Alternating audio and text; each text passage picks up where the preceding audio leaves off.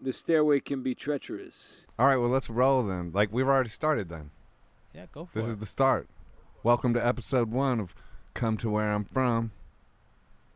I'm Joseph Arthur, and this is our first guest, Mr. Jesse Mallon.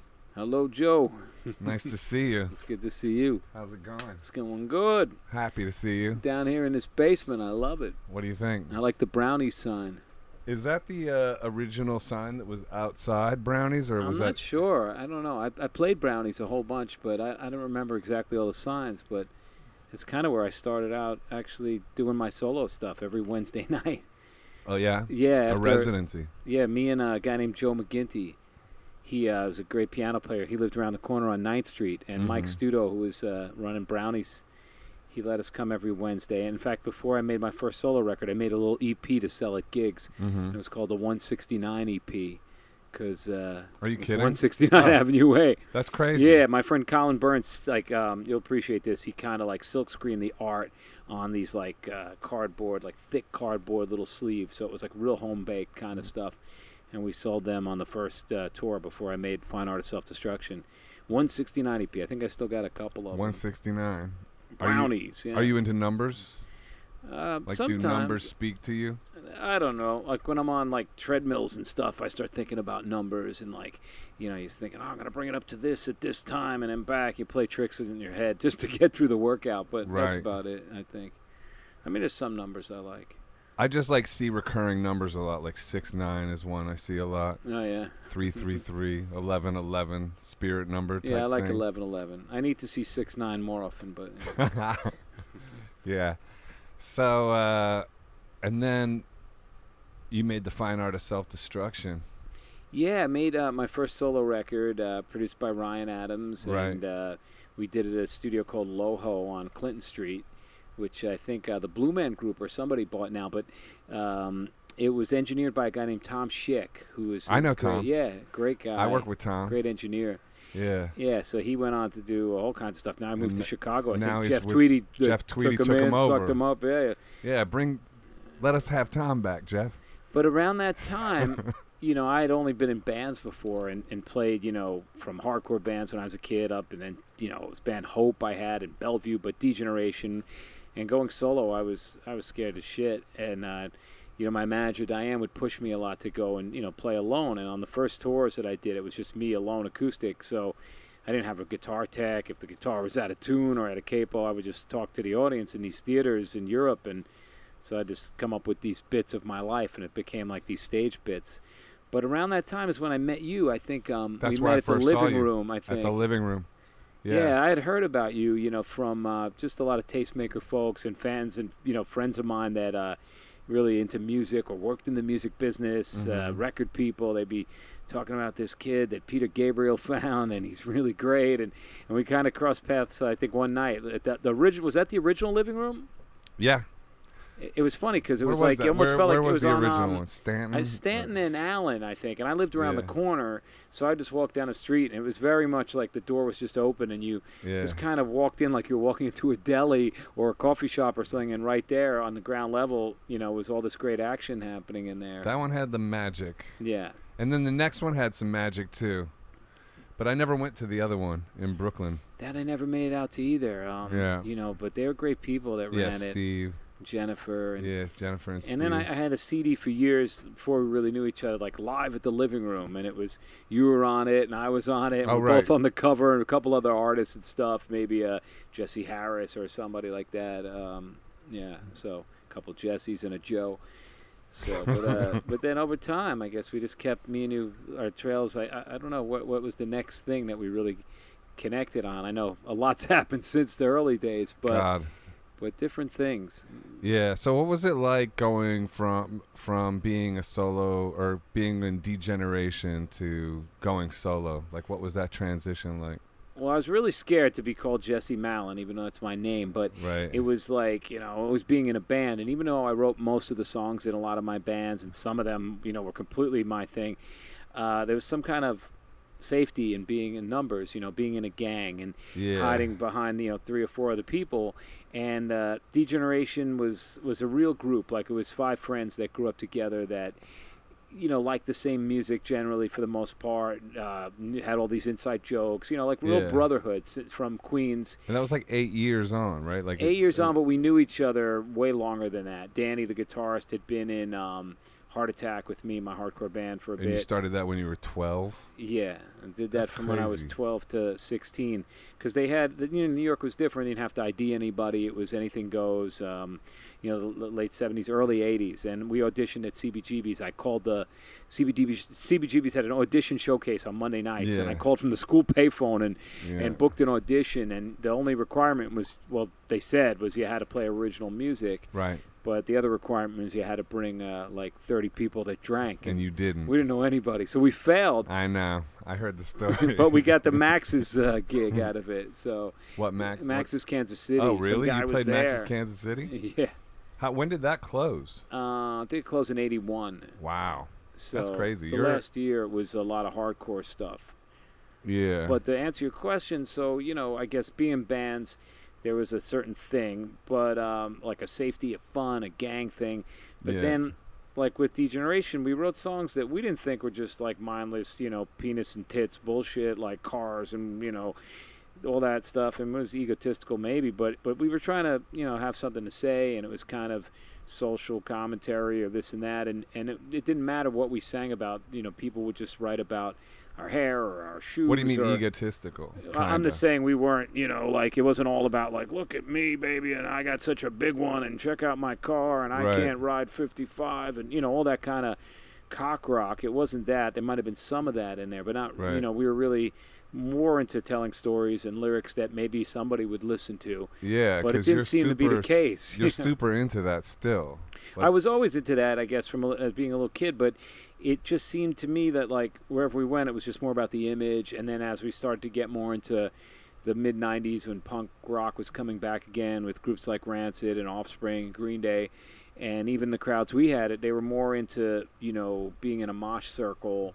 Right. And we could have been singing anything. So it was a little frustrating. We'd make these records and put a lot into it. But, Yeah. but then the touring was, like, really feeding to that dance floor. And I remember, yeah, because yeah. I started playing in the 90s too, and it was all just about how you could get people to mosh right in front of you. Yeah. It wasn't about, like, songs and listening. And we thought we so can get like a much. combination because, I used to go to Clash shows or specials and everybody's dancing and it's a thing. But this was just about this mindless thing. And I had left the hardcore scene in the mid-'80s because I felt it got too macho and too metal. Right. And it wasn't why I got into it in the first place. But now it's the late 90s and I just started listening to a lot of the stuff that I'd always had in my head since I was a kid. Jim Croce and Neil Young and Elton John's early records that were very lyrical with Bernie Taupin and the Bruce record Nebraska, which, was the record that got me into Bruce Springsteen because it was so stripped down and so stark and so lyrically, real.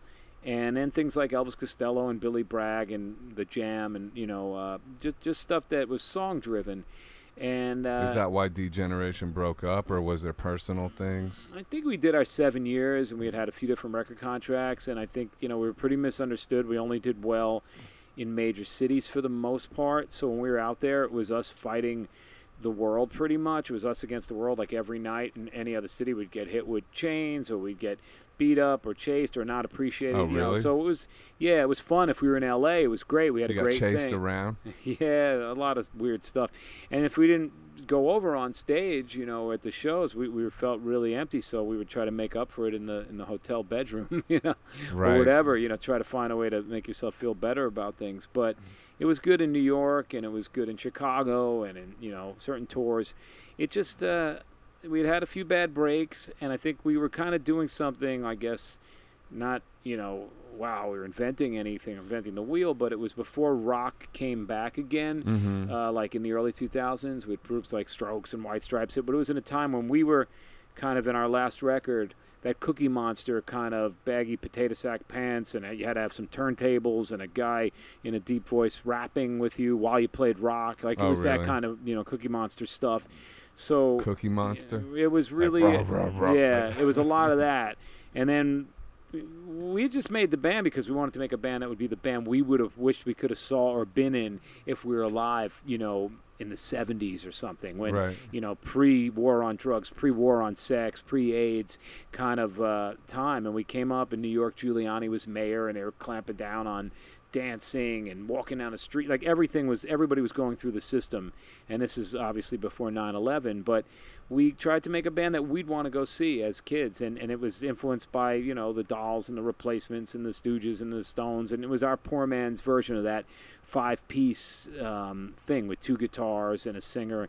And I always wrote songs on the guitar, and as a kid, I'd listen to Chuck Berry for his lyrics and songs, and Jim Croce and all that. But when I got into that band, it was I just didn't know you were about a being Croce fan. physical. Yeah, I guess I said it twice. Yeah. But I got it to Kiss too. I don't know if that the lyrics there might not really fit into that box, but Some of them are good. it was just time to do something different, and I wanted to strip it back down. So I started playing acoustically and playing here every Wednesday night.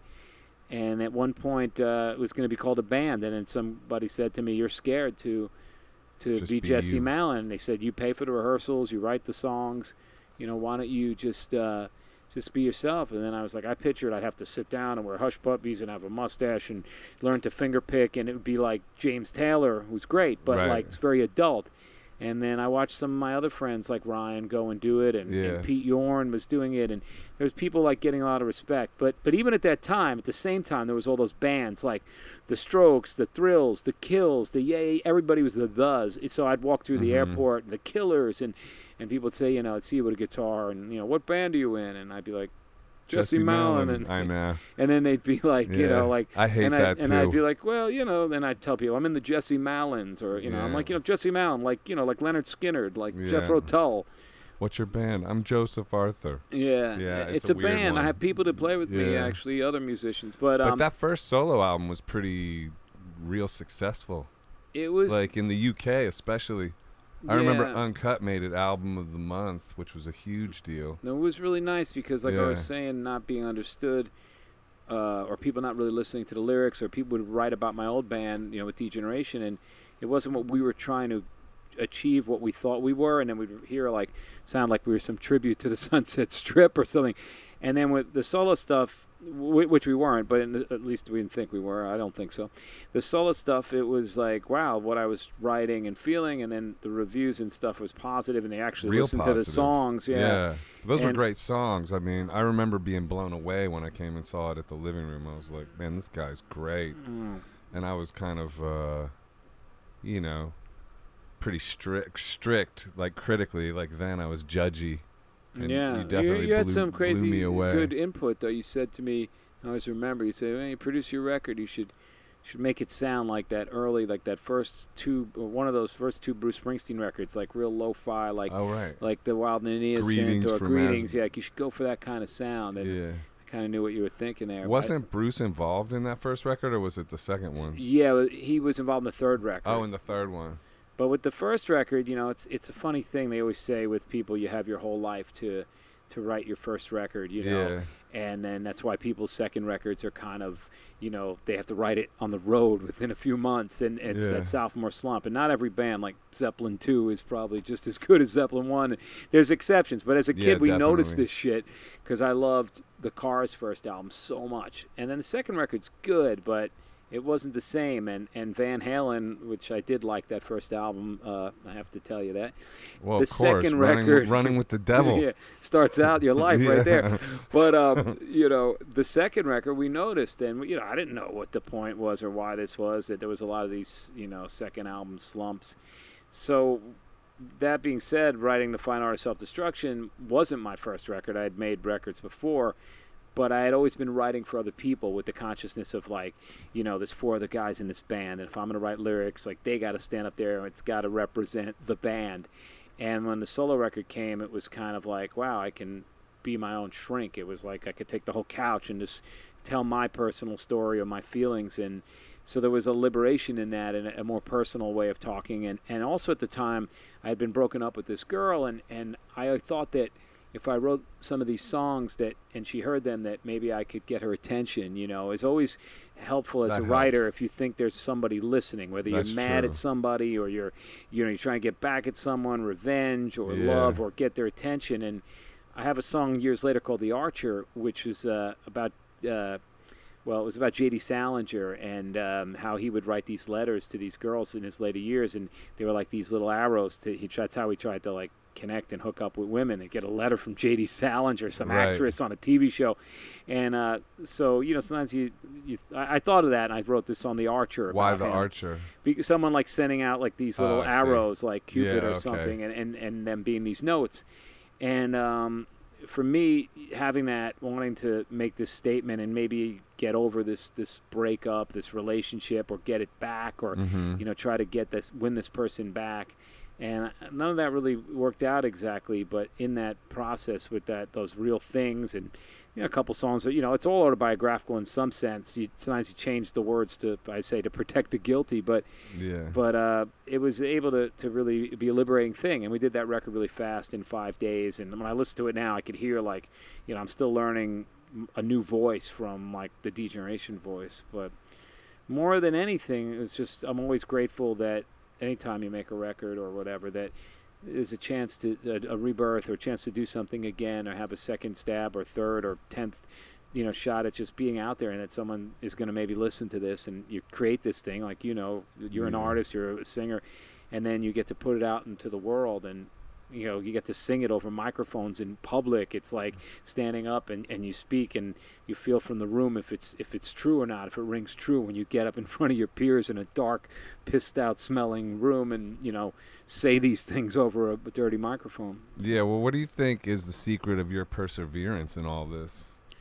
I really enjoy doing it. I really think I can't think of anything else. We used to say, what else would we do? Rob banks or whatever. Right. Like, there's something really it's like an exorcism or some cleansing about, especially playing live. You sweat out all this poison of life, and it feels really good to play music, and it feels even better to do it with people that are good and that you like. I'm very grateful for the musicians in my band that I've had for the last Yeah. 5-6 years. Like, they make me look good. Yeah, well, you have a real band now.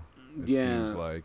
It's hard to keep that together because the music business is tougher. And, That's what I mean, though, about the Yeah. perseverance, because it's hard to survive. You got to be hungry, I guess. And I still Yeah. get excited, like with a new record every time. Like it feels like close to like I still get that thing waiting for the test pressing and the artwork to come in, and just Yeah. to see that. I mean, and then to hear it, like we used to do, a lot of people when they make records, they do a car test. Go in the car. It's very like in California in the parking lot. We Rick listen to Rubin. the mix. But we do the bar test here in New York. We go in Yeah. a bar and we listen to it with a I bunch remember of people when we around. made the EP. Yeah. Yeah. That Well, was I feel really like fun. the new record feels like a first record. Well, I've been listening to it, and it just it has that feeling of like that sort of hunger to it. Worked long and hard on it, as you know. Yeah. And it was the first time with a new manager I had who just said, keep writing, and we went through like 40 songs maybe to get to, I think, 19 that we recorded, maybe 22, but it doesn't mean that's good, because everybody you can write a ton of songs, and what I've learned is editing is a big part of it. Having a producer sometimes is someone to tell you, don't do this or do that, and when I look back to my first record, I had this one song, it meant so much to me, and Ryan said, oh, that's a B-side, and I was like, really? It's got the sax and the Tom Waits groove, and looking back at it, it's called Stranger Than Fools, and it clearly was the B-side out of the bunch. But when you're in it, it's like all your kids, you love them very equally, or all new toys. Sometimes it's the newest thing, you want to play with that song, and just because it's the Emperor's New Clothes. But this record, it was just, I think just a lot of heavy stuff happened while we were making it. It was humbling, I think, not having a full album out in a bunch of years. As you kind of miss being in the studio or in a place where you're going to come and put forth something. And I felt like I had a lot to say, and a lot of things that had hit me, a lot of loss, deaths, and things that just kind of put you in perspective of what really matters. And sometimes all the bullshit and all the things you're waiting to get this and get this great review or play this tour, sometimes you just got to sit back and be like, wow, I enjoy just playing this song, like, and that makes me happy, and to stay on inside of that. So I think there's some of that with this record. I like this line in My Little Life Won't Go Away Easy. Oh yeah, That's cool. that song was That's how it written ends kind of, still? Or is that going to be the closer? that's the closer of the record. Yeah. My Little Life, It's kind of, I It's one of my have some people favorites. in my family, and I've had some close friends that have a real hard time with life. I mean, everybody does. Like, you know, we get depressed, we need certain things, you have rough days. Yeah. But people that just going into a store to talk to somebody and ask for something, or people just going out of their house is like so hard. Like, they're so shy and scared, and life is just so heavy that I've just witnessed that and thought, wow, you know, I can't imagine what that's like. Because But life isn't that hard for you. well, Or it not- can not- be real hard. I've had a lot of hard stuff, but where it's like I enjoy it, but some people just take it. It's Yeah. really like a battle, and those people can be perceived as like, because they're quiet and scared, like antisocial, like I say in the song, or, you know, like they could be like they're snobs or they're mean or whatever. Meanwhile, inside they're just like really struggling with it, and I've just witnessed that with some people I love. So I kind of wanted to try to write from their perspective. Yeah. Well, I mean, I think like having an outlet, a creative outlet, is what maybe gives us that fuel and energy in life. If you don't have that, you know, and going into a store, I don't know, everything maybe hits you harder. Yeah. Because it's like your projects or your creativity is what kind of like sails you through the streets, you know? And I've had pieces of that where I've been really hungover on a Sunday and just got, you know, your nervous system so worn down, and, you know, I don't want to even go to see anybody at the deli, or I've got to go into this, you know, fruit market on Avenue A and hope because I don't feel like I can't even talk because I'm so hungover. It hasn't happened in a long time, but I kind of can't imagine feeling like that every day. You know, and you have so many outlets where, you know, you paint and you work out and you box and you make music. And I need them all. I remember going to see you at Bowery Ballroom, and I was like, this guy's on stage playing a show, and he's painting like a 15-foot canvas Like a behind him jackass. at the same time. He's doing a painting and playing a gig, and then he sells the painting at the end of the gig. I'm like, it's for sale. yeah. I've seen it sell. Like, yeah, I was does. just like, what a cool thing. But Hey, so where'd you get the title Sunset Kids? well, we had a few titles. I like that title. Yeah, we had a few titles, and I guess not to be morbid about it, but, you know, we went out to L.A. to see the record, to start at the top of it. Lucinda Williams, who produced the record. Right, Lucinda, we We got to get didn't to know. her. We went out to Los Angeles because she invited me to see her open for Tom Petty. It was the last night of his tour I saw that show. at the Hollywood Bowl. Yeah. And she was playing an hour set. I went with Mandy, Oh, our good yeah. friend Mandy. Shout out to Mandy. Mandy Stein, Mandy Stein, we love you. we love you. So she said, you want to come, you know, any of these nights? We play an hour, and Hollywood Bowl outside and end of the summer. Wow. And I'd seen Tom Petty before, but I felt like I hadn't seen the I never right had. gig. That was my first. Yeah. I'd Yeah. seen a couple, and, you know, they were boring, not to Really? diss the dead or such a great artist, but I went to the Man. Garden, and I was like, I could just listen to the record at home, you know, I don't know. And then I went another time. So I was a little hesitant, but people said, this tour, they're really, Yeah, you know, it it's was just a amazing. special tour. So I asked my manager to go because he was, like, talking about some things, and he was like, yeah, you should go out there. And we, you know, I was like, all right, let's go then. Let's go check this out.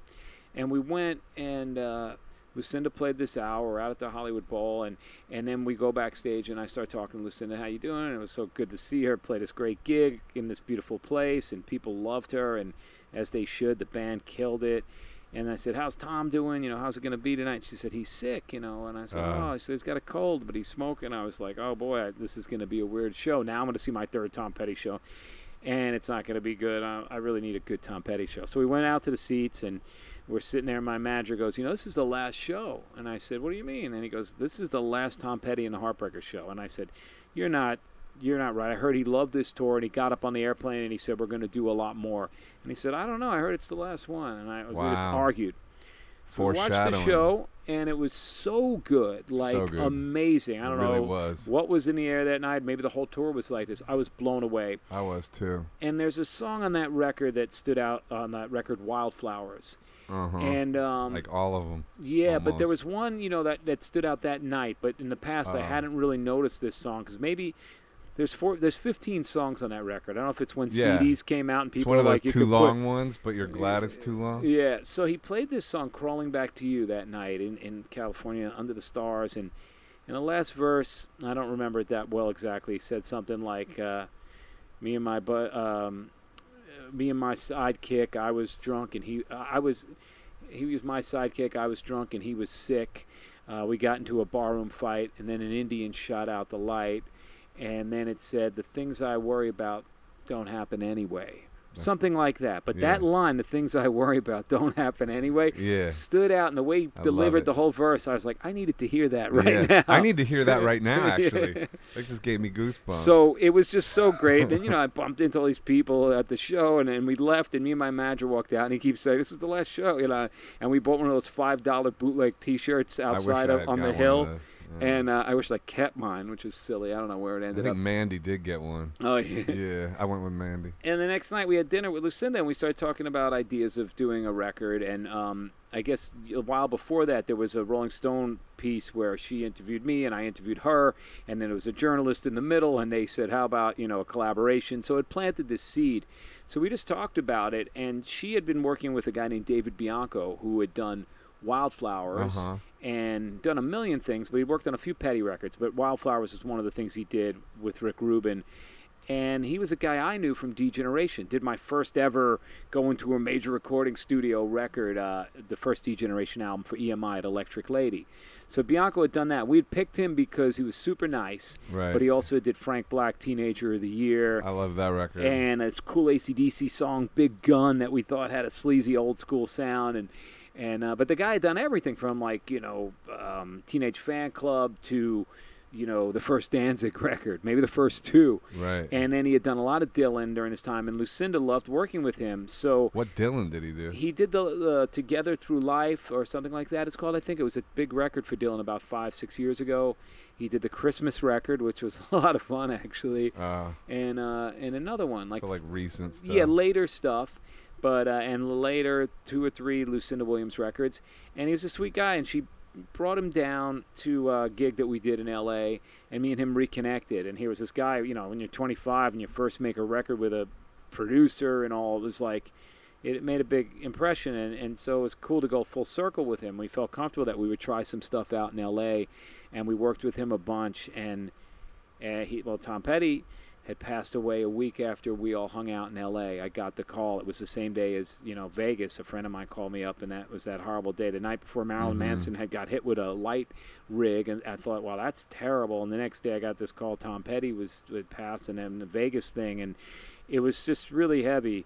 So that passed, so we went in the studio and worked a bit with Lucinda. Let's see how this thing fits and how it feels. And we used some of her players and some of mine, and we did a bunch of stuff, and it just felt really great. Her instincts for how a take would be, like, you record 2 or 3 takes, and if she was moving and grooving, she'd be like, that's the take. And I've always been a huge fan of hers as a writer and as a singer, and, one of my favorites, I'd first heard her on a Steve Earle record, I Feel All Right. The last song came on, and this voice just jumped up. Right. And I remember calling up Joey Ramone at the time. We'd talk every day back then, and he'd say, what are you listening to? And I said, I heard this woman, you probably don't know her, Lucinda Williams. And he said, I know her. I said, what, Joey? You know Lucinda Williams? And he said, yeah, I did a thing with her. I'm like, a thing? What did you do? He goes, it was a songwriter in the round. And they had done one at the Bottom Line in New York. Oh, really? And it turns out Lucinda would tell me. And I've done those, but not that one. I did one of those at the Bottom Line. Oh, really? Yeah, Citizen Cope. Citizen Cope, Suzanne Vega, yeah. The dude who wrote, In the Jungle or something like that. Welcome to the Jungle? No, in the Mighty Jungle. We didn't introduce you, did we? Introduce you to the podcast? Ehud Lazen, the producer. That's the first time I saw. The second time I saw it was in the round. It was you, Cope, Suzanne Vega. Cope was still an unknown. Cope was killer. Oh, he was amazing. I was blown. Oh, thanks. Yeah. But anyway, so, eventually Lucinda would tell me that Joey would send her music, and they were talking about maybe collaborating and writing, and of course he didn't last and live as long as we would have loved him to, and it was a sad thing. You were good friends with him, huh? Yeah, we became friends because it was the first tour that D-Generation went on. That was a major tour. It was them, the Ramones, in theaters, and they were like, it was one of the reasons I got the courage to write songs. I'd be sitting there trying to learn Van Halen licks and studying with guitar lessons. Suddenly I heard the Ramones. I'm like, I got 3 chords. I'm going to call CBGBs. We got a gig. Let's write these songs. Right. And then seeing them, and they're very real and sweet people to us, especially Joey, even though Joey and Johnny didn't talk that much in their later years in the van. They'd ride around in the van, and I'd heard speak to each silent. other. But Johnny was very good to us, and had a real cool attitude in a different way. And each of them were great. And Joey and I just really connected. He was my neighbor, and Where did he live? He lived on 9th Street and 3rd Avenue. 9th and 3rd? Yeah. So we go to movies and we go to shows, Oh, and he just really? loved rock and roll, and he had a very sweet, warm heart, and he wasn't partying these days. He would just wake up real early and be drinking his, Frappuccino thing, Uh-huh. and he'd leave me these long messages, which I still have on cassette, on my answering machine, about me all excited at 9 in the morning, and I'd wake up around 1 and call him back. And, What would he be excited about? I got this new song, or I want to DJ at the Green Door party, or Oh, really? some band he's producing, or the new Ronnie Spector thing he's working on, or one of the groups he's real excited about, or helping out D-Generation. I want to get you on Howard Stern, or he just had a lot, and he was very supportive. That's cool. He lent me some money to help make the first solo record, and he loved one of the songs, Solitaire, but he was generous. He lent me $5,000, which Wow. was a lot of money, and still is a lot of money. Yeah. I didn't have the big record deals anymore, and it was it was a tough time. He was just a guy that, like some people in music, their MO might be sex or drugs or money, and for him, he just loved rock and roll. Like he just Right. he'd be in the van with his headphones on, and if he was around now, he'd have a show on Sirius, be like some super DJ. Yeah. But and Peter what a Buck wonderful is like voice. that. Yeah. He just pure loves rock and roll, kind of like that too. Reminds me of that. Yeah. But you I could pay see that, you pay that forward because you're very helpful to lots of musicians too, and people.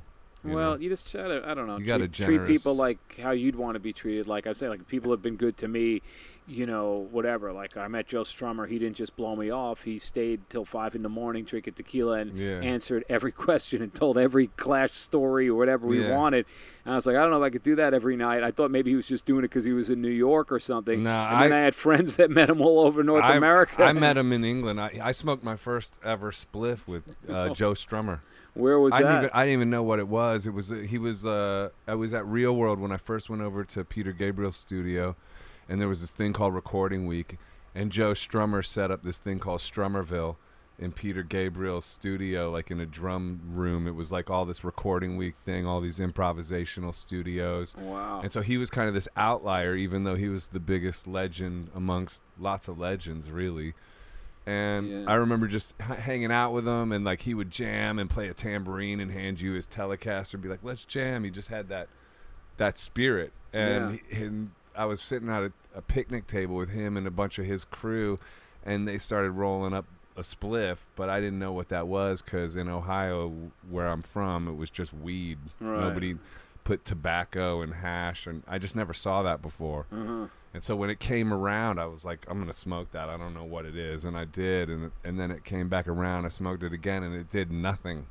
I thought it was going to be like a big deal because it was Joe Strummer. But it Maybe there was too much of the regular tobacco in there. Well, spliff is mild. Right. It's no big deal. It's Wow. just tobacco with a little bit of hash. But It's like, more my speed. I don't know. yeah. Well, you don't smoke any of that stuff. No. I quit weed, too. Really? I tried it, once or twice at a party. My friends know I'm not into drugs, so then if Yeah. I'm wasted, like on New Year's Eve, like, Jesse, do it with us, do a hit. And I'll be like, yeah, I'm not going to be a stiff, I'll try it. But I'm always drunk, so whenever they talk me into it, I never get to feel what You it's barely like. drink, really, though, too. These days, a lot less. Yeah. But I didn't answer the question, so I'm going to swing back. We can go back into the booze and the health food. But the record started out, and we were at Dave Bianco's place and doing the stuff with him, and somewhere in the middle of the process, we were going back and forth from New York to L.A. based on Lucinda's touring schedule, my schedule, and David Bianco passed away just out of the blue, and I guess he had driven himself to the hospital and had a stroke, and Wow. it really was shocking, Tom Petty, this, and I had a buddy I grew up with that worked for the Grateful Dead, Chris Cherokee, came to New York. We went out and saw the Bruce Springsteen play, hung out, and, a couple months later he was gone, and then after that, I was thinking about all this stuff, Yeah. and my dad was sick, and I was down in Florida writing songs in a hotel visiting him. And throughout the year, as we were making the record, my dad would pass away and never played him. He was always very critical. We didn't grow up together. And I'm sorry for and your he'd loss. be, yeah, it's all right. It's been, he'd be like, yeah, I can't wait to, let me hear something. I'm like, when it's done, I want you to hear it right. Well, we never got Right. to that because. But he was critical. Yeah, well, he'd be like, yeah, I think you should do this. I mean, he didn't wasn't like some music expert, but Right. as a father, I don't know, he could be a ball breaker. It's always a funny thing. I mean, Yeah. he liked the solo career. He was proud of that. I played with his hero Bruce Springsteen, but Right. Degeneration, he didn't really understand. He'd be like, "What do you got that It's song too- Scorch? What kind of shoes you wearing? Those platforms?" I was like, Right. because you look like retard shoes, like Rain Man. What are those Mother Goose shoes, orthopedic Oh. shoes? I'm like, Dad, they're brothel creepers. Your boy Elvis wore them. Oh, really? But, he'd be a little bit funny like that. He's like, get a job, work, cut your hair, go to the post office. I'm like, Right. Dad, we sold out CBGB's 3 nights in a row. Yeah. He'd be like, I'll come see you when you play the Garden. Wow. And then we did play the Garden, but we were opening up for Kiss. But he did come to that. Wow. But my dad got ill, and he passed away. And a guitar player that had worked with me for a long time in Degeneration and in my solo stuff, Todd Youth, passed away.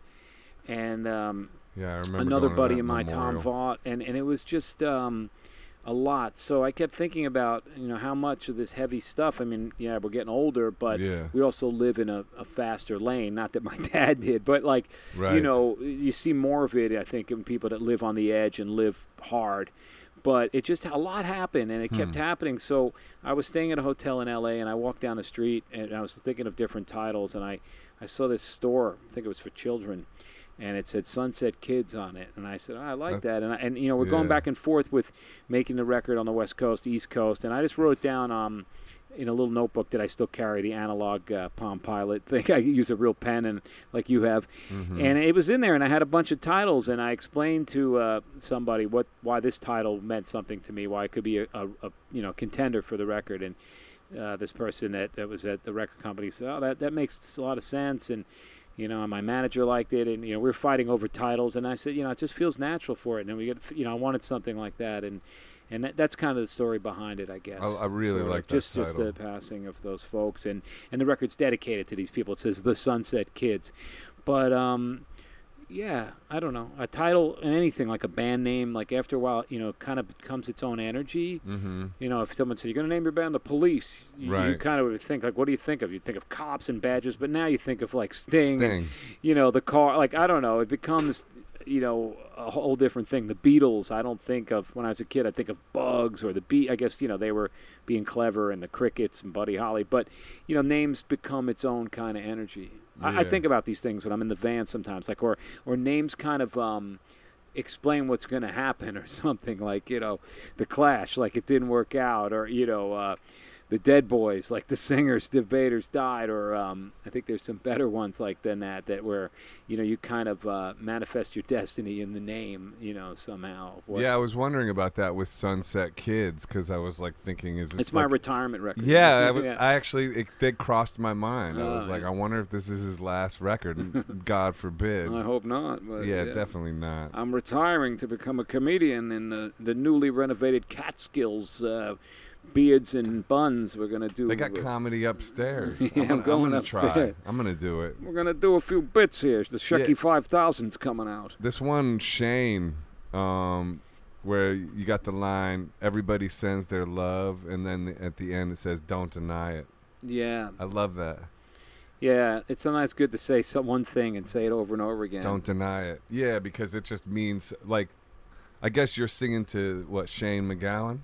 Yeah, I got, I guess, into the Pogues, maybe a little bit later. I saw them in the early 80s at Danceteria. I didn't get it right away. I saw, like, one of their first gigs. Mm-hmm.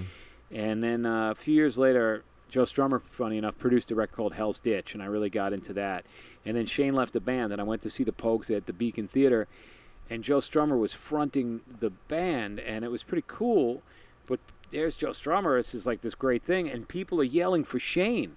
And I'm like, wow, you got Joe Strummer here, and you're still yelling for this guy, so he's got to be pretty special. Yeah. I started to get more into their stuff. I always liked Fairy Tale in New York. I always thought it was the best Christmas song ever written, and the video with Matt Dillon and the Police Precinct. And there was this romance with them that was like, all right, they had this Celtic thing, but then they understood this kind of New York rock and roll, or this cinematic, like Sinatra, Once Upon a Time in America, like a lot of things I grew up loving, Scorsese films, and just slice-of-life characters that I always like to write about people that their humanity is so strong that they're willing to go down with the ship and, self-destruct. It's like that Daffy Duck thing in the cartoon Bugs Bunny. You can only do this trick once, boys and girls. Right. But like people, romance some of my that. favorite films when I was a little kid, because my parents were split up and I went to movies all the time to like learn about like the world, and it was the 70s.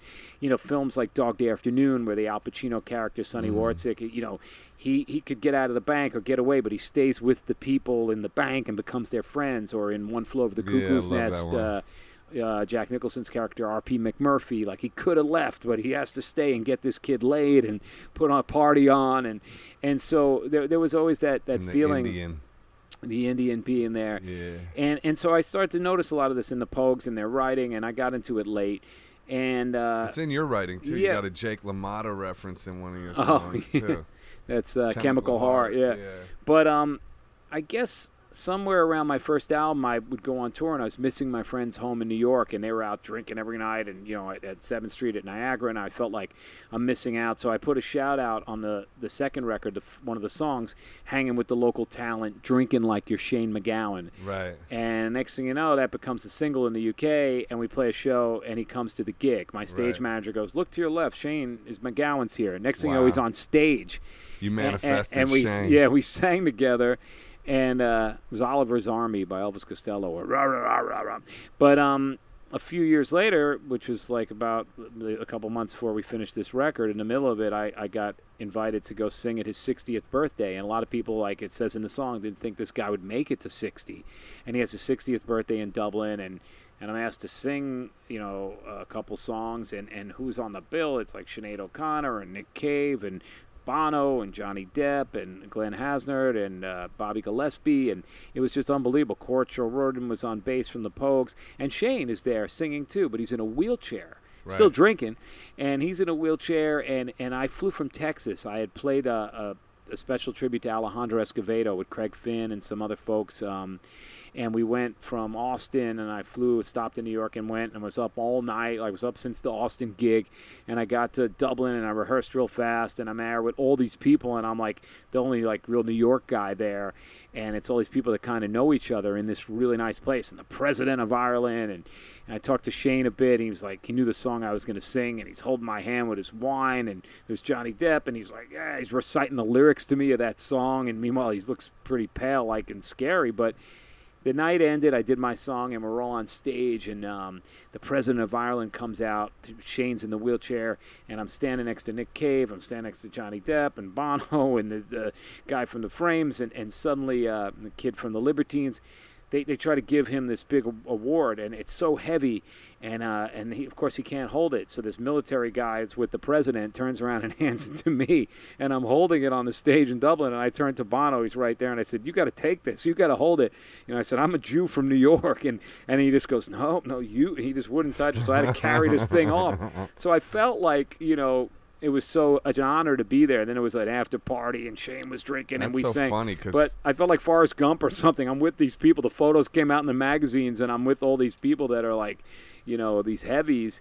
So I went home and wrote the song about him, and then about kind of my experience there. And Lucinda sings on it. So somebody asked. I put out a tweet or Instagram about getting some questions, fan questions, and at I Am Human wants to know about the after party of Shane MacGowan's 60th.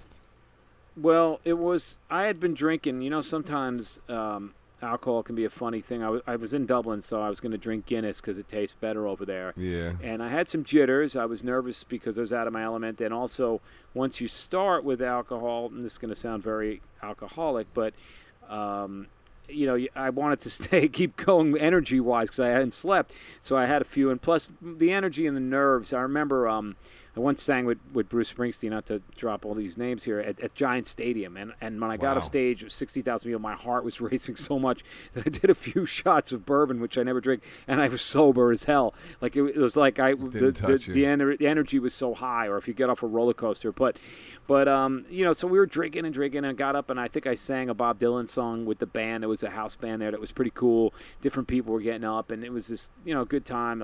Joe Strummer's wife was there, and some other folks I know from London were there, and Clem Burke, who I'd played with, and Glenn Matlock and his wife, and it was just some great folks and a lot of fans, even though it was in this fancy place in Dublin, this Lincoln Center kind of place. Mm-hmm. And as we're doing that, I'm trying to find a way to make sure I'm going to stay awake and enjoy this, but I knew I couldn't stay all night.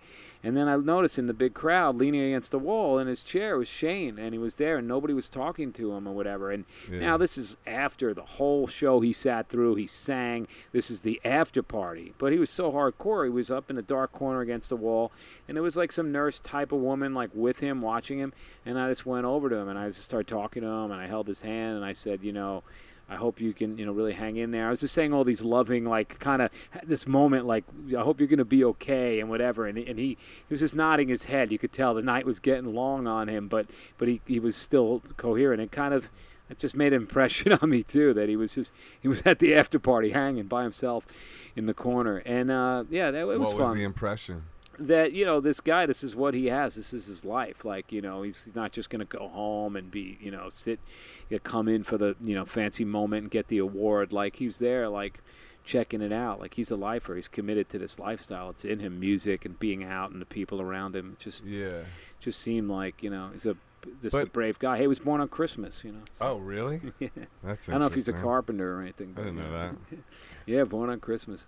Yeah, that's why he wrote the best Christmas song. Now, though, this lifestyle, I feel like everybody's getting healthier, and I think he stood up now and he's actually walking. But yeah.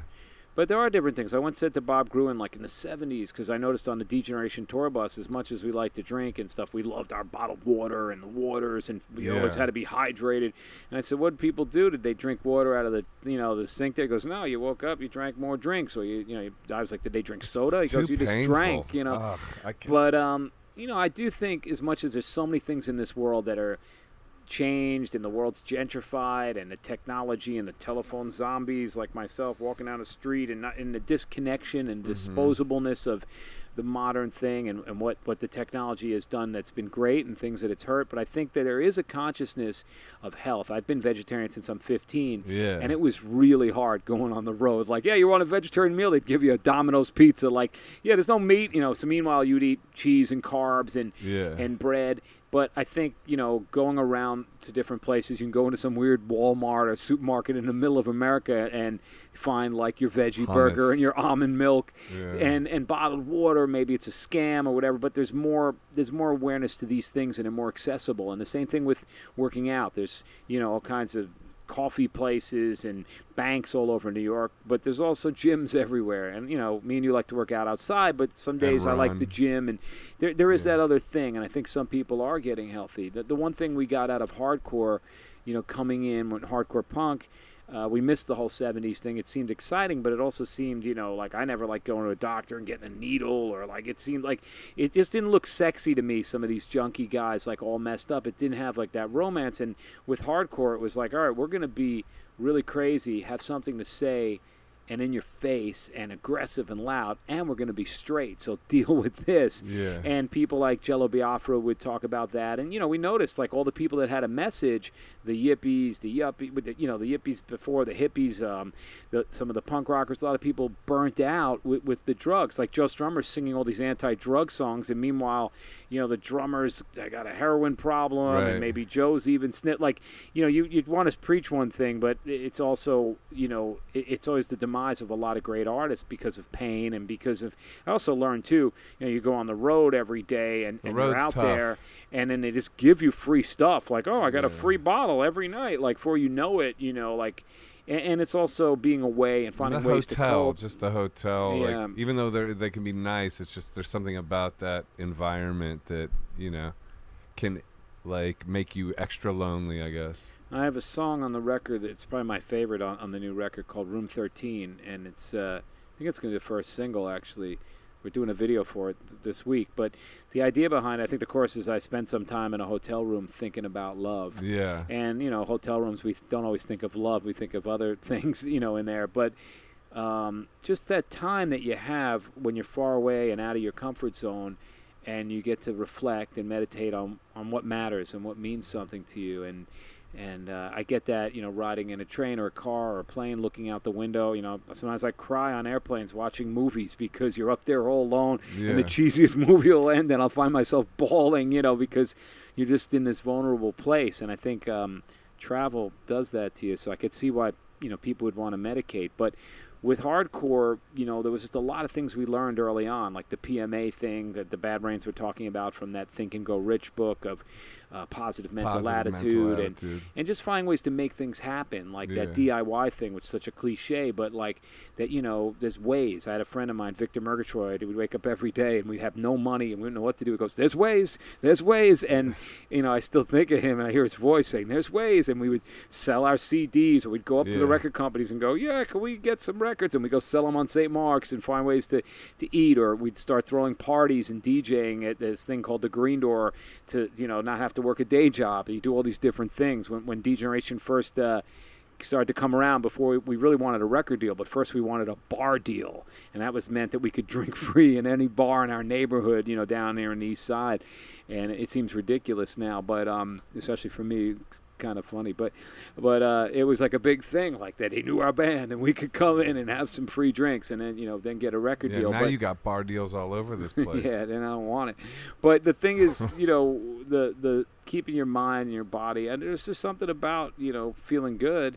I mean, I like to have fun, but Do I think you pray and meditate or anything like that? I've meditated. I haven't prayed. I've done meditation and yoga. There's a couple spots I've gone to, and I get a lot out of that, especially in the days of the technology, the phones and the computers. Though? No, I mean, I've said the prayers that they say at the end of at Integral Yoga, but just think about love and life and the universe and that kind of stuff. I mean, I'm not religious. I've never been, but I believe in an energy and in people and a rhythm, and I feel that we're all really connected, even though there's a lot of terrible people out there. I think that there's a real worldwide global bond, and I think you also learn that playing music, that how small the planet is, and when you go around to places that you don't even read about or hear about. I went to Moscow, and it seemed felt very connected in some ways, as much as it was completely different. You could see the humanity, and I think rock music, as corny as it sounds, I always say this, kind of connects us together. It's a thing that brings people together from the heartbeat and stuff.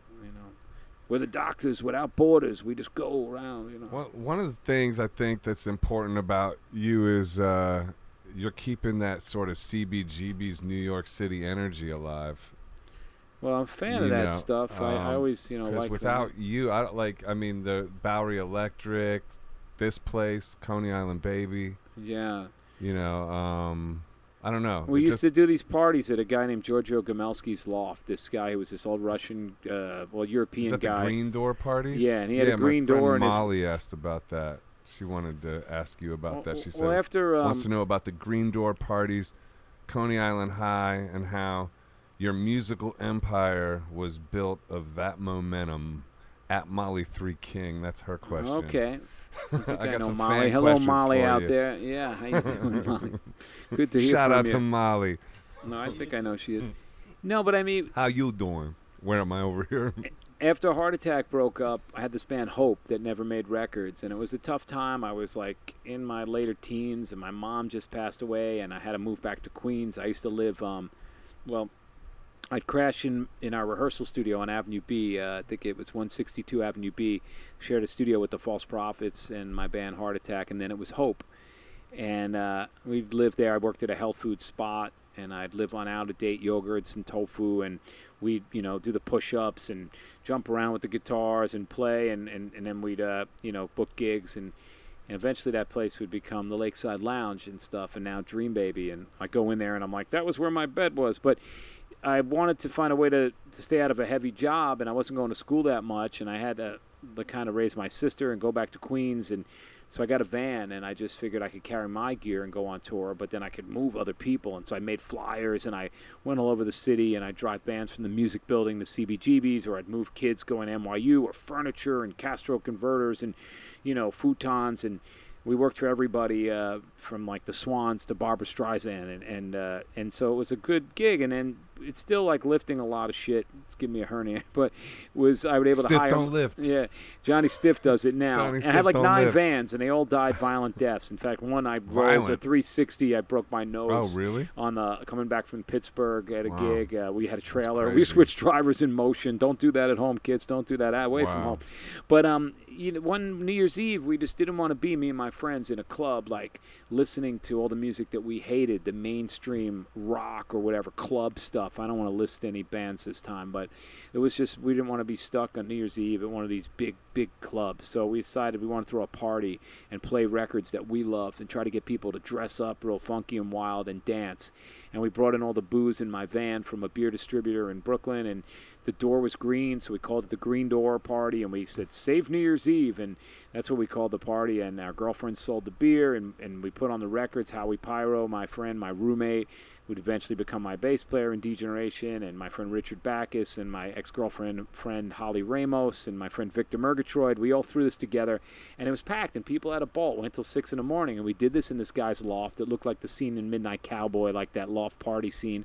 Giorgio took very little money. He let people rehearse in his place on different floors, and he also had an S&M club there that he didn't run, but he took a little percentage out of it called Paddles. And I remember I'd load bands in with my van. They'd be rehearsing. I'd be loading bands in the middle of a Saturday night coming back from a gig, and people would be getting spanked and paddled. And so I knew that this That's place was great. available for parties. So we did the Green Door there, and it went so well that someone said, do this again. Right. And then we did it again, and more people started coming out, and like it got really fun. And we'd listen to records and play records from like the Stooges to Funkadelic to Sly Stone to the Cramps to Escarita. And the idea was just about dancing, that people had to really dance.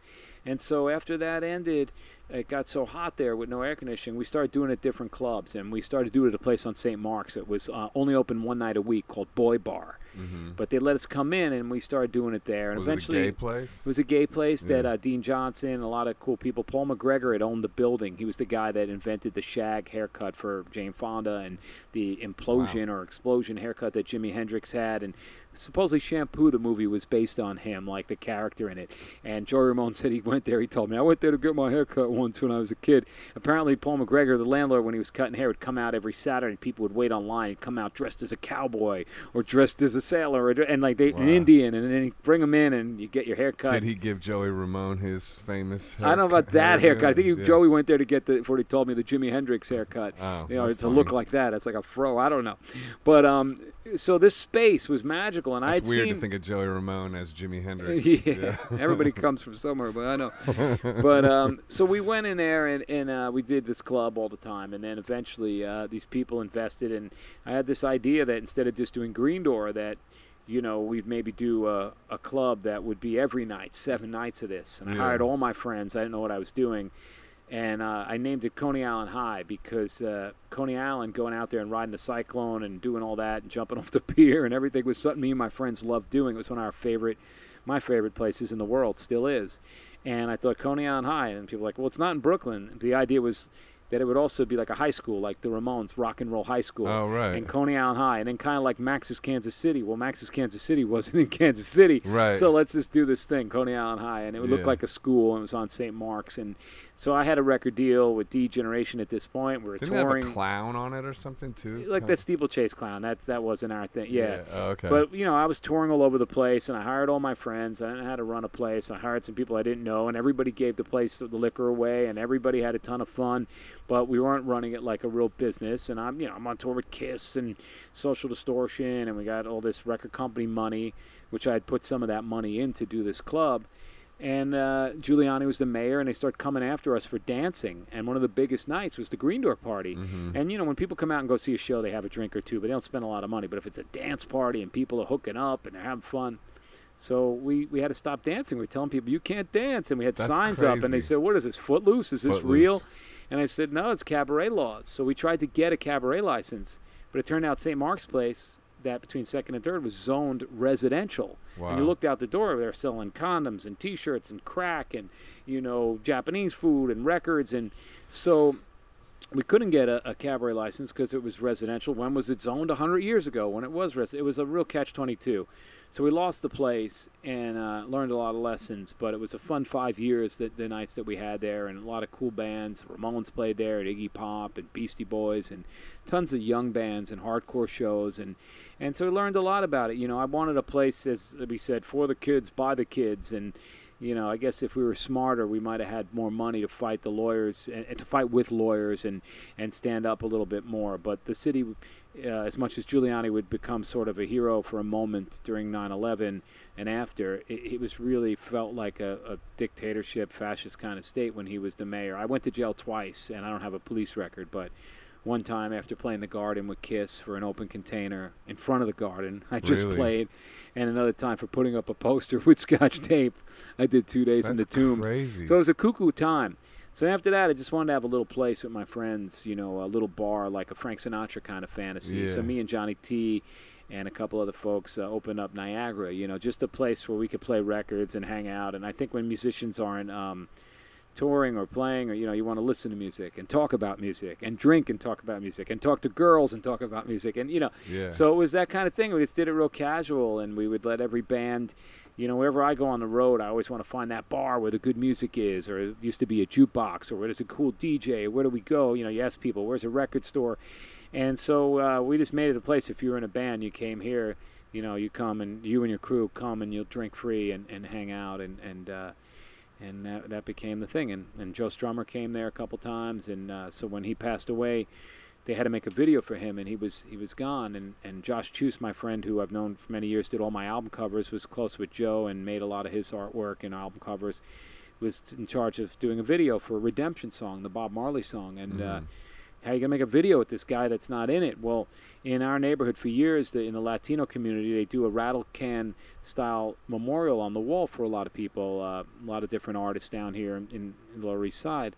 So he had an idea of having these two artists that knew Joe, Dr. Revolt, and another guy named Zephyr. Dr. Revolt had been married to my sister, actually, and to go in and do this mural of Joe on the wall, and as it's being painted, film the video and have people coming up and paying tribute to Joe with candles and flowers, because when Joe had passed, people wanted to mourn him in New York. So suddenly outside of Niagara Bar, because he'd been there 3 or 4 times, they put flowers and candles out. So maybe that got the wheels rolling. So we were going to do this, and Josh was going to direct it, and a lot of good folks like Steve Buscemi and Jim Jarmusch, friends of Joe, Rancid, and folks like that came by, and we did this video, and the mural was up, and it was really a sweet, wonderful video for such a good song. Joe really sings the hell out of Redemption Song on the Streetcore record. Maybe it's the last song.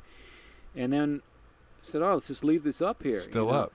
And we didn't think of that like as a thing, like, let's leave it up. You know, we were joking. It doesn't even look like Joe. Somebody said, it looks like Morrissey, but like he would like it. He had a sense of humor, you know. Yeah. It says the future's unwritten. Know your rights. Future's unwritten. And then it just stayed up there, and, you know, tons of people come by and just take pictures in front of it, and became kind of part of a thing by the park there. But, you know, so that made what we were doing, our little rock and roll dream, or having this place of keeping music going, like having that out there was like, you know, just an accidental, you know, gift, I guess. So, that Josh and Joe and everybody, Dr. Revolt, you know, brought us. But so it's been in a few videos. I think I even had it in a video. So it's just a thing to have these kind of spots, you know, kind of. The Bowery Electric, was that meant to be kind of a CBGB's type of vibe? Well, it's on Joey Ramone Place, yeah. Yeah. It was an old electric supply store. So I was supposed to do that place. Me and Johnny were going to do that with Joey and his brother. Joey was really into doing a club, but he was into food. He wasn't drinking, so he wanted to call it When Eggs Collide. And he wanted to have some food there. I swear to God. When Eggs Collide? Yeah. So, and he wanted to have, like, coffee. And, you know, it was what he was into. When you know, the guy was collide. writing songs about Maria Bartiromo and, you know, people what talking a quirky about. guy, huh? Yeah, but so much heart, so much soul. And, yeah. And again, like Joe, they made his last record while he was gone. Like, you know, they had to beef up demos and use vocal performances. The last Joe record, you know, was made after he had passed, you know, I'm pretty sure. And definitely the Joey one. some of the vocal takes and things were that Daniel Ray had to put together through, things that were maybe, not they were the demos or whatever. So there's a song on that Joey Ramone record, the Don't Worry About Me, called Searching for Something. That really, it's very conversational and very much like him going upstate and getting into some meditation and hanging out with this girl who was really into going to India. And it's just this kind of he got into that, love Joey song. Ramone? Yeah, he liked getting out of the city and it's just, it's a cool one to check out. Was he into yoga and stuff like that? I don't think so much. Maybe in a simple way. I mean, physically, the guy I don't think was born with the best body. He had a lot of ailments and a lot of things. And Right. was unhealthy and was in and out of hospitals throughout the Ramones. It's amazing they toured that much. I think Johnny just pushed that ship military style going, Right. And watching that in action, we learned so much from them on touring and stuff. Just how they ran it, So just a lot of. It's funny, Death is a Star, like that song. Like now they're bigger than ever.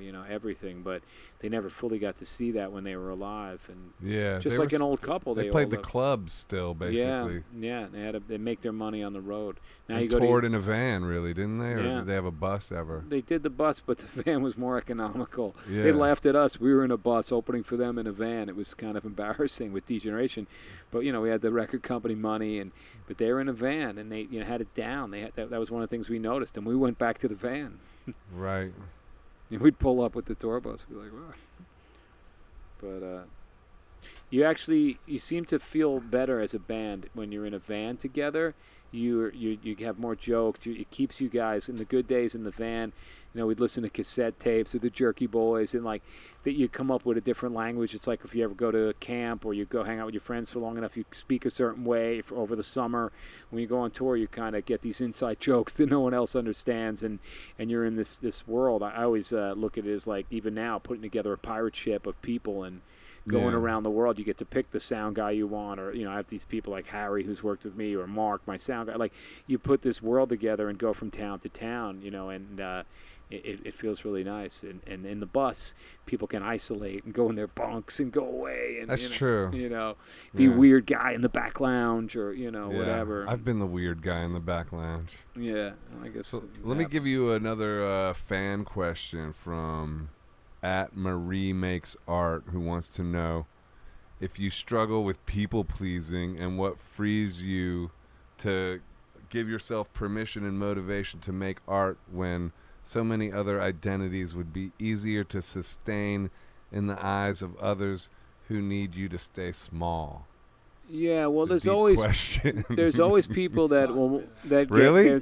there's always haters. There's always jealous people. There's people that are competitive, and it's funny. Like when the Strokes were doing so well, I noticed that like a lot of my musician friends in New York, like, oh, they're not that good, or they sound like this on television, or they. Yeah. And I felt like they were great. And I was so happy for them, and I also knew what it was like to kind of have a little success, not what they had, but with our band Degeneration, where all these other bands, instead of being like, wow, wishing us well, and that we'd be doing something that could maybe help the neighborhood by opening other doors for other bands, just were haters, and jealous. And with the Strokes, I mean, they brought rock music back, them, White Stripes, whatever, Interpol, and brought New York back, Yeahs and the Strokes and those bands, like rock music in New York. So I was so into them. Me too. And I backed it. That first album in particular. Yeah, I like the second one is a lot. incredible. Yeah, the second one's really cool too. Second one's pretty good too. And I just thought this is great for rock music in America and in the world, and for New York. And for me, I always kind of end up doing what I want. There's always a lot of people that would be like, well, why is he doing this, folk music? Or I've had friends that call me Jesse Cougar Mellencamp, or like they want me to stay in hardcore or degen. And when I was in the hardcore scene, like people, you got to be so hard and you got to be this. Not anymore though. No, but this was back in the day. then. And then I was like, well, I don't want to be like some hard skinhead. That's not what I'm about. Right. And people, I want to use my brains, and I want to use my body, but.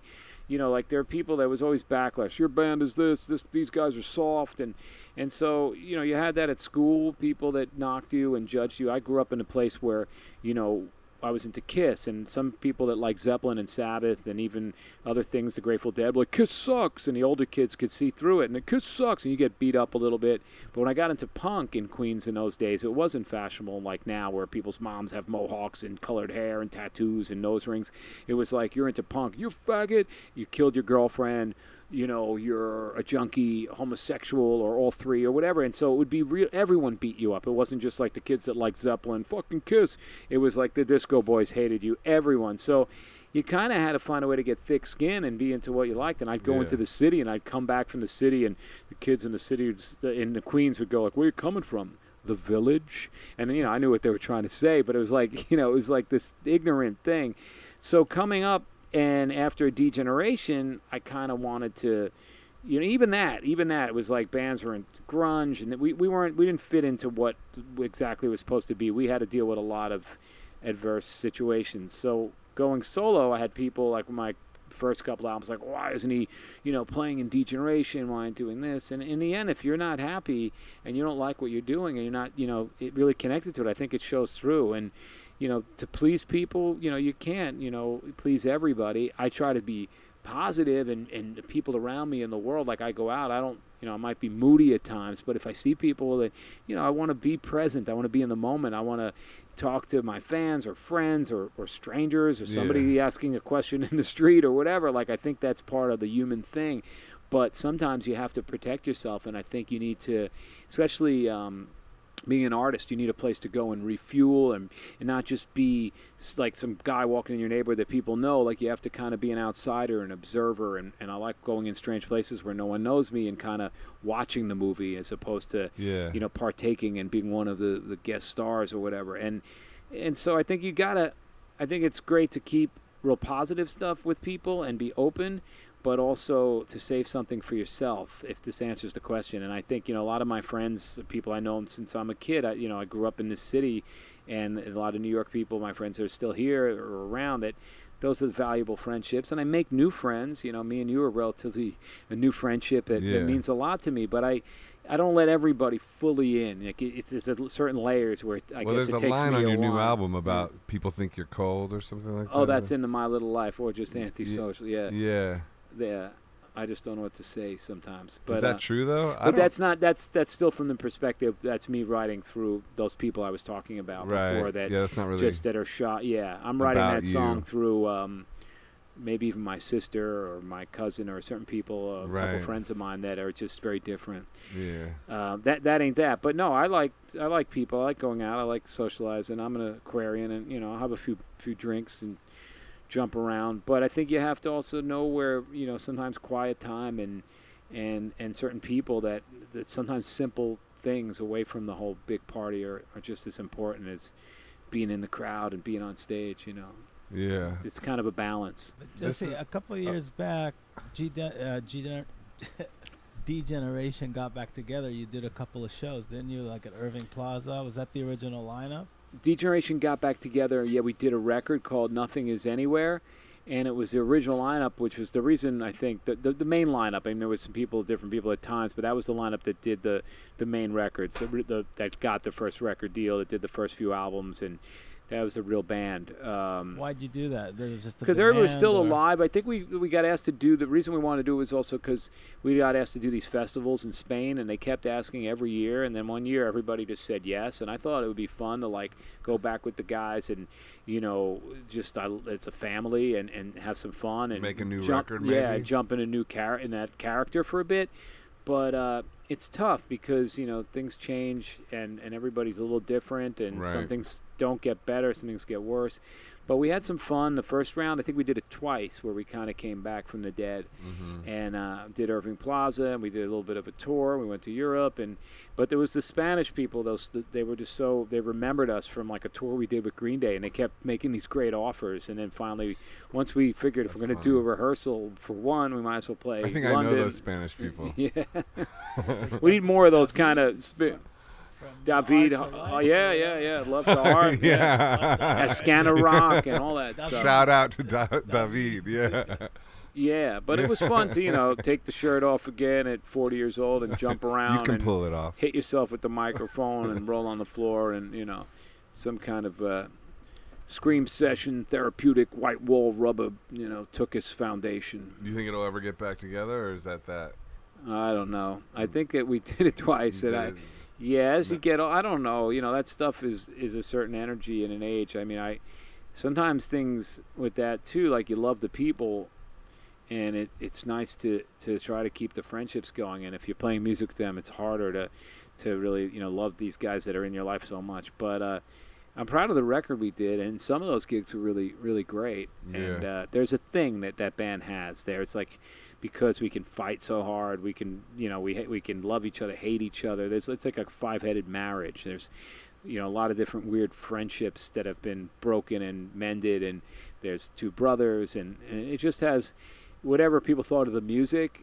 There's like a real energy as a band. We were like a thing as far as forget the songs even or whatever. Just as a group of a thing. Are you gonna write a book? You should write a book, I think. I don't know. It's either that or a podcast. Yeah. So many people are doing the podcast. Right. Joking. This is your first one birthing this. Thanks for birthing it, man. No, I want to Appreciate thank you. I mean, knowing you as we've gotten closer, making the EP we did, Meet Me at the End of the World, the EP, and other songs, Fox News, and I guess it started. I think I came to your house in Red Hook, and I wanted to do a song for my friend who's been ill. We started the Positive Panther charity for Natalie Baverstock, and I had a song I wrote because I was doing these shows for her, so I figured I wanted to write this song for her, and then we wanted to record it, and I said, I want to take this folky little song that we have and mess it up and give it some art and some color, and not just be all horsey about it with just an acoustic. And so I came to the doctor here, and we went out, and he was next to this chop shop or this junkyard or this mechanic place. I lived for and he went in there, and his paintings and all this stuff, and there's no isolation booths. There's just a couch and a few mics, and me and Derek, and a piano that's tuned to like the Elliott Smith tuning, and 432. And we just started to go, and I was like, wow, there's something here. This is great. So we put that out for our friend as a single, and did a video for it. I think that was beautiful. London Rain is the name of the song. London Rain, yeah. And Tall Black Horses. And then I came and did a song, Tall Black Horses, that I couldn't get right for so long. Yeah, that's a real special one. And then started working on the EP, and we were going out to the late great Water Music in Hoboken, where there was a great board there. And then working in the city, but just getting to know you and seeing your energy, and then we had a friend, mutual friend, came by, Liz, and suddenly boxing gets introduced into the mix. That's right. I got into boxing through you. And Joseph's planking for like 4 or 5 minutes in the middle of the control room. And then I was going through some rough times, and so you landed in my life in a great way. I mean, for real. I feel the same way. Yeah, I mean, it was like, you'd come in and you just add these things, and even with the new record, it was like we were working on some stuff, and then we started working with Lucinda, and you just snuck on in there a little bit. Came in a lot and added a lot of things, and some of them I've turned them up even more in the later mixes because they were just that extra ingredient that you bring, that we can have a song, but that thing that makes it stick out, that little thing you'll notice, I don't know, it's really the art that I think you can add, and you have a good way of just walking in and using anything that's available, whether it's your phone to an instrument or whatever, a piano. And that was really fun. And then just seeing you ride the elevator with this guy down, and next thing you know, he's taking a picture that could be your album cover, or I walk across the street and we got the next photo, or the flower pot. Yeah, the flower That's pot. That's a pretty good photo. Yeah, I posted that today. Got a lot of likes. That was at the end of the end of the late night session. So I think the energy that you bring it to a room, and then what you do, going from all these great projects, doing your solo stuff, but then something, I'm disappearing, I'm going to go do Arthur Buck, and next thing you know, the record's out and there's a tour, and I just like the way you can you seem fearless and move fast, and that energy, even seeing you paint in the back of this basement. The other day I saw Joe, and I saw you, and I was like, hey, he's like, I want to paint down this basement next to the beer. I'm like, yeah, go ahead. And the next night, 3 paintings end up on my phone that are just amazing. So, thanks, man. And one's right behind you right now. Oh yeah. Yeah. That got done here. Wow. Yeah. So, but this has been a lot, and going to see you play in different settings, with Russell on drums, or you alone. Oh man, Russell playing with him was great. But just all the different ways that you pull it off. That's like a thing. Like when your stuff is that strong that you can do it in different ways.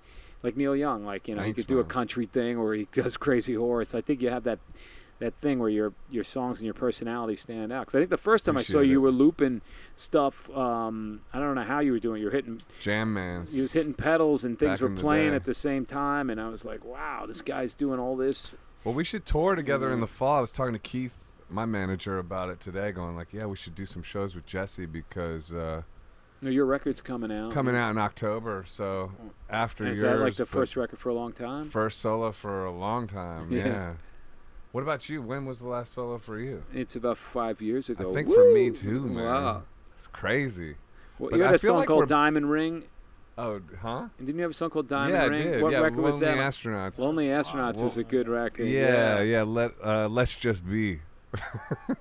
Yeah, Chicago was on. but And you had you did some other endeavors besides just playing, where you opened up a gallery, right? yeah, It's called the Museum of Modern Arthur. Yeah. I got that from Spencer Drake. Shout out to Spencer Drake. But He'll be yeah, sending we me should an we email. should do some show. Yeah, he sent you Send some me emails. a couple emails. Yeah. Just shout them out. Did some good album covers. Yeah. Yeah, I would Um, love that. And yeah. I'm doing my record celebration show at Webster Hall. I know Oh, you're I'm going to gonna be play on on that. that too. It's Yeah. September 14th, and I went over there to check it out. I was here and I ran down late to see some of Patti Smith and see the place. And we Michael grew, Stipe, didn't he open up that one? yeah, I missed all that. I would have liked to seen him, but you know, they kept it pretty. They still got that Art Deco balcony and the ceiling, and the stage is still facing in the right direction. So I was thinking about all the stuff. You know, we grew up in that room, and you know, it was the Ritz when we were kids, and I played there with the Misfits opening for them, and the Dead Kennedys. Yeah, I And can't imagine what it's like you know. growing up in New York like that and just being in on the scene for your whole life like that. It's wild. weird. I mean, you know, coming from Queens, you took the train in, and you know, Yeah. coming down to the city, but it was close. But it seemed some people never left Queens. You know, Right. it's like it was like another going to another country. But I was That's- like, get on this train and get down there, and there's shows, and you can record stores, and you can sneak Yeah. into these clubs. But the Ritz and then Webster Hall, it's like a classic room. It's good when these venues don't go away and things, you know, where people can play music still exist. That's the one thing. Well, that I mean, we yeah, want. it's hard to put it the right way, but I feel like you definitely, like I wrote this song called Mayor of the Lower East Side, and everybody assumed it was about you. And I think it kind of was about you. It definitely was inspired by you really? because, you know, and then there's a line like, you're the mayor of the Lower East Side. I heard them saying, you keep New York City alive. Like, and not to like embarrass you with too much like, you know, fluff, but just well, I there- don't want to get too political. Politicians, that's scary. yeah, but- no, it's not. It's Yeah. you know, it's Mayor the- McCheese it's the, over it's here. the No, but that's- spiritual mayor. It's keeping that, you know, it's keeping that rock and roll spirit alive. You know, so Oh, thank I mean, you. you're definitely helping with that in a big way, musically and also with just like the clubs and. Well, I still like New York. I mean, people say, well, Yeah. New York's changed and I everything. love it lately. Yeah, you've been digging it. I Oh, know. You almost man. went west on us. I know. I get He goes stuck. for a couple months I a get year. stuck Yeah. in the And then he West. comes But when I come back, it's like, damn, New York. But the whole world is gentrified. It's not just New York, you know. Yeah, it still seems cool. Yeah, I Oh. think it's, you know, and I'm, you know, I don't want to go back to the boroughs because we worked so hard to get away from those places. I had to live in Greenpoint when I had no money, and I had to live in Williamsburg when it was, Yeah. you know, very different. And Queens now is a hip neighborhood, so I'm still in Yeah. New York, the old Yeah. apple. Well, I feel like, yeah, this is new for me because I'm in New York. In Yeah, fact, you were in yeah, Brooklyn, yeah. I was in Brooklyn forever, so it actually does feel like a reawakening in a way. Well, it's kind of like, to me, I still feel like it's, I would say, a Santa Claus town. Like, it's a place for dreamers. You know, you come here and you still have these things. It's a lot more expensive. We used to be able to live, my friend lived in the next building in the basement in a rat cage and sold records, or people lived in I lived in that storefront of that thrift store rehearsal room. But, you know, it's a lot harder, a lot more expensive, and you Yeah. know, to turn a trick down here. But in some ways, you know, you walk out your door and it's all these cultures that come through here. In New York, in the five boroughs, there's a clash of people and energy. Walking is a great process for me for clearing out my head or writing Yeah. songs. Mhm. And in other places, like I tried L.A. and get in a can't car, walk. and it's very lonely. I walk in LA. I treat LA like New York, but it's weird Right. because there's only like sort of homeless people, spiritual warriors, and junkies that walk. and male so- prostitutes. And they all look the same. Yeah, we all, prostitutes, you know.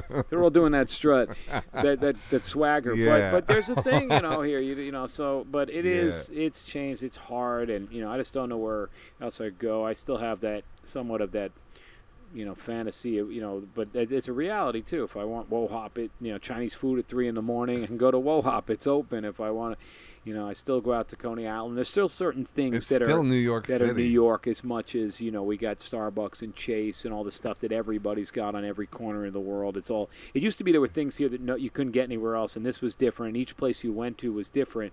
Slowly, things have become really, really similar with the chains. Yeah, but there's still stuff here that you can't get anywhere Like else. these old bricks that are stones that are 100 and something years old and holding us up.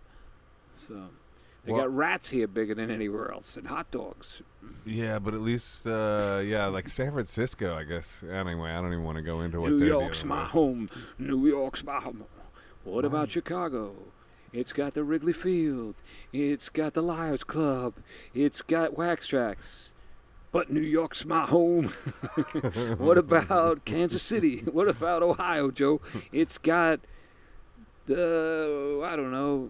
Is this a classic, or are you making this up? Ray Charles. Oh, it's a Ray Charles? What about L.A.? Oh. It's got Mandy Stein's place. It's got the That's Troubadour. a nice place. It's got Cantor's. It's got Pink's. It's got Tofu hot dogs. It's got Donnie Graves. But New York's my home. New What about York's my Portland? It's got Peter Buck. Peter Buck. You can see Kevin Kinney might pop by. It's got Dante's Emporium. It's got the place of Church of Elvis. It's got, what's that, Mary's Topless Dancing Steve Berlin. Jukebox. But New York's my home. Da, da, da, da, da, da. That would be a good place to end the podcast, but I want to ask a few more questions. How long have we been going for?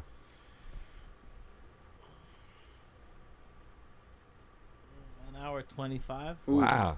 That's pretty good. Yeah. But let me get this one. Right, I'm 'cause going to this have to. You got to go soon. All right. Well, this one's from @Lilu2, and she wants to know, how do you tap into your subconscious in your muse? Well, like I said, sometimes things just come walking around. Like if you come in, just an energy of, walking through the city and hearing different things, or going to a movie and being really quiet and listening, and a movie really affects you, and then suddenly you come out of it, you don't want to talk to anybody, and just go walk into your apartment and pick up the guitar right away, and just something just comes out. And I record it. I always record it to make sure I won't lose it. But, I used to record on cassettes and had them piled up all over the place. Yeah. But now And you got now the it's the iPhone. iPhone or whatever, yeah. But like just getting in that state, you need How many things to voice trigger memos you. do you have on your iPhone? Yeah, we'll Like have to 1,000? count. Yeah, where'd that phone go? Yeah, somewhere. Did I get rid Right. of the phone? Throw it out. But it also, you need input. I think there's a thing, Joe Strummer rule: no input, no output. But also, you can relate to this. It's like another one of our heroes there, Bob Marley. Lively up yourself. He used to say, go out, work out, get that blood going. But there's something about just a That's state true. of Oxygen. yeah. But also waking up, I sometimes before you turn everything on and answer your messages or hear anything, coming out of that state of sleep and just, just sitting down and writing what the first hour, just not thinking about it and just letting stuff go. Yeah. I was once on a Morning pages. Do you ever do that? probably in my own way. Now I don't know what is that. It's from The Artist's Way, where you just write 3 pages, like without every morning without yeah, thinking that's great. about it. And somebody once I was on a panel in South by Southwest once for songwriters, and they asked the people around me. I think the guy on the left was Pat D'Annunzio, another one we lost of the Smithereens, great songwriter. Yeah, great. And someone said, "What's your cure for writer's block? What do you do?" And he said, "Ass in chair." And that was a big ass too, but he said ass in chair. But it was like you just do it, and you gotta just But sometimes things come to you. I always try to carry a pen, and I'll write on things in the movie theater. If I hear things people say in bars or on the street, or someone says something in the van, sometimes that triggers a song and an idea. Just having those moments, reading or whatever. But really, to move forward, I think getting out and just that forward motion is really good for creativity of the brain. And then I have another thing too, where sometimes you're playing other people's songs that you love and getting all this music or learning an album, and it just kind of opens up some different chords or different ways. Sometimes moving a capo on a guitar, you hear things different or different tunings. You play kind of tricks on yourself. And one of the ways I love to write is usually I feel pretty good on tour, like because I know I have a gig, so I'm in a good mood. And going into a sound check in different venues, I'll come in and I'll test my guitar and my voice over the microphone. And if the room sounds really good and I just walked in off the street, I'll just start writing at sound check, hearing my voice in a different way through the speakers, through the size of the venue, and I'll always get something. And then sometimes finishing it. The hard thing is it's like getting the initial blast and then crossing your T's and dotting your I's is the harder thing to go, all right, we got this structure and this and that. Now let's sit down and write the song. How many songs do you have like in the bag that aren't on the new record? We probably have about like another 12 or something. And like are you going to do something with them? Yeah, deciding whether it should be like another record. I mean, the last time we did that was with Outsiders in New York before the war. We made so many songs. We did 2 records, and people were like, oh, how'd you do that so fast? But, we had them all pretty. You added a few. I don't know. I have a few ideas for the next couple things that I want to do. I want to do a really mellow, like Hurt Me, Johnny Thunders acoustic-y kind of Harvest record. And I also then want to do something really loud and noisy and physical. While I can still do it, hopefully, before I, start tightening up my cummerbund and. Come on. Yeah, I want to do like something else, like so. I want to kind of do that, but this record, I'm really proud of and really excited to play it live. It's to take great. The songs, it's been on my. When is it coming out? It's coming out August 30th. Yeah. Oh yeah, August 30th. Sunset Kids. Yeah, it's on this label, Wicked Cool, that Steve Van Zandt has going. How'd you get that going? You do a radio show with him. I just fill in. I been asked to do full radio there, which is so much fun because he's got this great library of music, and it's in everybody's car that has this Sirius satellite, and he loves for you to babble on about backstories and anecdotes of songs, and so it's real fun to do. But I'm so busy with other things that to do a full-time show would be hard. So when somebody goes on vacation, I go in and do some shows, and I'll interview some people too. I just interviewed Danita Sparks from L7, and that was a lot of fun. They have a new record with the original lineup too. But so he has a label, and he puts out a lot of bands, singles and stuff, and they heard the record. One of the kids that runs the label for him, this guy Dennis Mortensen, is great, and he we were recording. He has a studio up there. You've been there, Renegade, right next door to where the station is and the label, and so we were recording at that, and that was a lot of fun. And so music was seeping through the door. Yeah, Jeff Sanoff is a great guy. Jeff. Yeah, who worked on the record. Dude. He mixed most of the record and recorded, a lot of it here on the East Coast in Stevens Place, Renegade, and also Flux Studios. Big shout out there. So it just kind of came together naturally, and the crazy record business of 2019. But I'm excited. It's going to be on vinyl. It's one of your best records, man, for sure. No, thank you. I look forward to getting it out there, and but yeah, we get it on the vinyls with the packaging and the lyric sheet, the booklet. How many tracks? CD-ROM and ramen noodles. I think it's 14 songs. 14. Yeah, it's a little long, but it's only 46 minutes, and it comes with a free RC Cola. Mine's 10. Keith won't let me do more than 10. Yeah. Well, maybe 11, but this was the first record where I was fighting with the manager to do less songs, and he wanted more. Oh, he wanted more? Not because he wanted more on there, because he couldn't decide. It was the weirdest thing. I've had every other manager producer go, get it down to 10 or 11, and I wanted less, and he pushed. And he's like, oh, you got to put this on there, and I was like, oh, come on, But it was sweet. I mean, it wasn't, he meant it, so we'll see. But it comes short. with a free RC Cola? Yeah, just like the Chinese Democracy record. Wait, what? That's when the Guns N' Roses record came out, Chinese Democracy, they gave out a free RC Cola if you bought it at... Yeah. Remember that? I don't remember that. Look it up on the Google Meister. That's an underrated album. That's good. It's a weird album. Our friend Tommy Stinson wrote some songs on that record. He's got some writing credits on there. Guns for a while. He was in there a long time, yeah. Yeah. He would sing Sonic Reducer some nights when I saw them. What do you think, Ehud? You got any more questions? Well, we should plug. I think you're still touring now, even though the album's not out, and you're doing like special shows where you're doing the full fine art. We're going out in June because we're doing some things to keep busy until the album comes out. So what else to do is to go backwards to go forwards. So we're going with Fine Art of Self-Destruction in the UK, a bunch of dates in Ireland, and then we come back and get ready for Sunset Kid stuff with Webster Hall on September 14th, and then London, and then we do the U.S. maybe with But Joseph. you had a few shows in the city where you did all your albums recently, didn't you? Yeah, I did something where we played a lot of the records, not all of them, but we did a bunch each night. We did a different album just to kind of Coney Island. yeah, to Coney Island, and then we throw in some new songs because until you people got know to. them, you always wonder how that's going to go over. But you got to get them dirtied up and play them in public. Isn't it great when they go over though? Like you do a new one and it's like better than any of your old ones. That's Like great. That's the best feeling. I'm always self-conscious. I always think of when I go see Motorhead and you're dying to hear like Ace of Spades and Stay Clean and Overkill or whatever, Iron Cross and Iron Fist, and then he's like, "Here's a new one," and he used to be like, "All right," it's a slow song, and then you're like, "It's okay." He's gonna play, "Killed by break. Death," and he goes, "Here's another new one. Here's a new one." Yeah. Lemmy, we miss you. Lemmy. Woo! What do we got here? We got the quarter-inch, the jacks. These cables. We call them cables. Overseas, they call them leads. You got a lead. Plug. Do a lead. We got you the want a wrong lead? You want leads, to do a 'cause fill? these ones are mono. Live at Check, Leeds, 1, 2. baby. Stuff like It's that. not even. Peter Doesn't even Leeds. work. Next podcast. This is what it would have looked like. Woo! Woo! Woo! All right, ladies and gentlemen, that's a wrap for podcast number 1. Oh, Come to where I'm no. from. How do we do? What do you think? Woo! Woo! And what On a terms? scale of 1 to 10, is That it? was great. You can I edit mean, it out. Jesse, I mean, Jesse killed it. it's like, You come can on. edit Jesse that. crushed it. Blabbermouth. Yeah. All right, man. Go Thank you so easy. much, Jesse. Thank you, Joe. Yeah. Yeah. Keep doing these. Love you, my brother. Love you. Yeah. Appreciate it. Ehud, thank you. Thank you, Ehud. And yeah, we'll see you next time. Cut. But we're still rolling.